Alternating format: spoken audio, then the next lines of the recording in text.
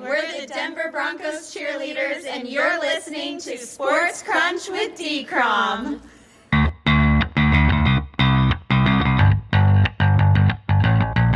Back at the 2023 Reese's Senior Bowl, this is Sports Crunch with D-Crom. I'm your host, David Cromwell, and we are joined by Mike Keith, the radio play-by-play voice of the Tennessee Titans. And Mike, just a couple weeks ago, the Titans made a major move that was considered a home run by many, including myself, by hiring former 49ers Director of Player Personnel Ran Carthon as their new general manager. What exactly does Ran Carthon bring to the Titans that was lacking under the previous GM? I don't know what was lacking. I think he brings something different from the standpoint that Ran is coming from San Francisco from the outside, and David, he's bringing some different ideas, different strategies on cap, different strategies on evaluation, different strategies on analytics. And I think overall, David, when you take into account where the Titans are at this moment, they've had a lot of success, 6 straight winning seasons until this year.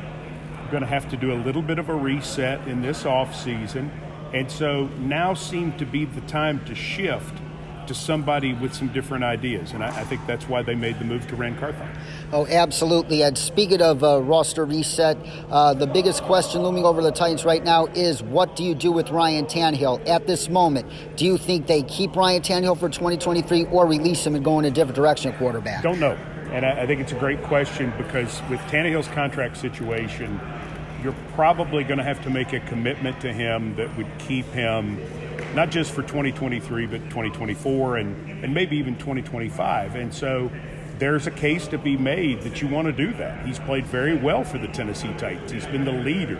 Until this year, he had not been hurt. Do you try to draft someone? Do you trade for someone? Do you try to sign someone? I think it's the number one decision of the offseason for the Titans. I don't think it's a process that's going to happen very quickly. Now that we're into February, I think maybe by the end of February, early March. But they're going to have to take some time. And with a new GM and with a new power structure, with the general manager working with the head coach Mike Vrabel, I think they'll have to kind of figure out what's next for that. So a lot of questions at this point, but I think a very good case could be made for bringing Ryan Tannehill back. Oh, absolutely. And speaking of Mike Vrabel, the next move for the Titans hiring-wise is hiring a new offensive coordinator. Where does that search stand at the moment? Won't probably go on, David, fully until after the Super Bowl's over. The Titans want to continue to look at options. There are certainly rumors that they are interested in 2 people in Kansas City, Matt Nagy and Eric Bieniemy. They have Tim Kelly on staff, who could certainly be a great candidate. There are other people that I'm certain that they want to talk to as well. Mike Vrabel told me yesterday he's in no hurry. They've got a couple of different spots right now that they're looking for coaches. They're looking for an offensive line coach, which might be equally as important as offensive coordinator for where the Titans' offensive line is at this moment. So we'll see. I think that the Titans are going to be a team that, as you look at them, David, it's going to play out over probably the course of 6 weeks. And I think that's why they will be one of the more interesting teams between now and March 15th at 3 o'clock when the league year starts. Oh, absolutely. And speaking of the start of the league year, what positions of need do you fully expect the Titans to address in free agency and the draft? Well, you're looking largely offensive line. I think you're always looking for a corner and you're looking for a receiver. Could be looking for a quarterback. Could be in the market for a tight end as well. And in this type of defense, the style that Mike Vrabel likes to play, they can never have enough edge rushers. But I think offensive line is the area of the most immediate need. Oh, absolutely. And speaking of the offensive line, would you be surprised if Taylor Lewan is no longer a Tennessee Titan in 2023? David, he's in a position now where at this point in his life, I think he's making some decisions about wanting to continue his football career because he has media opportunities. He's obviously invested his money well, and he's got a family.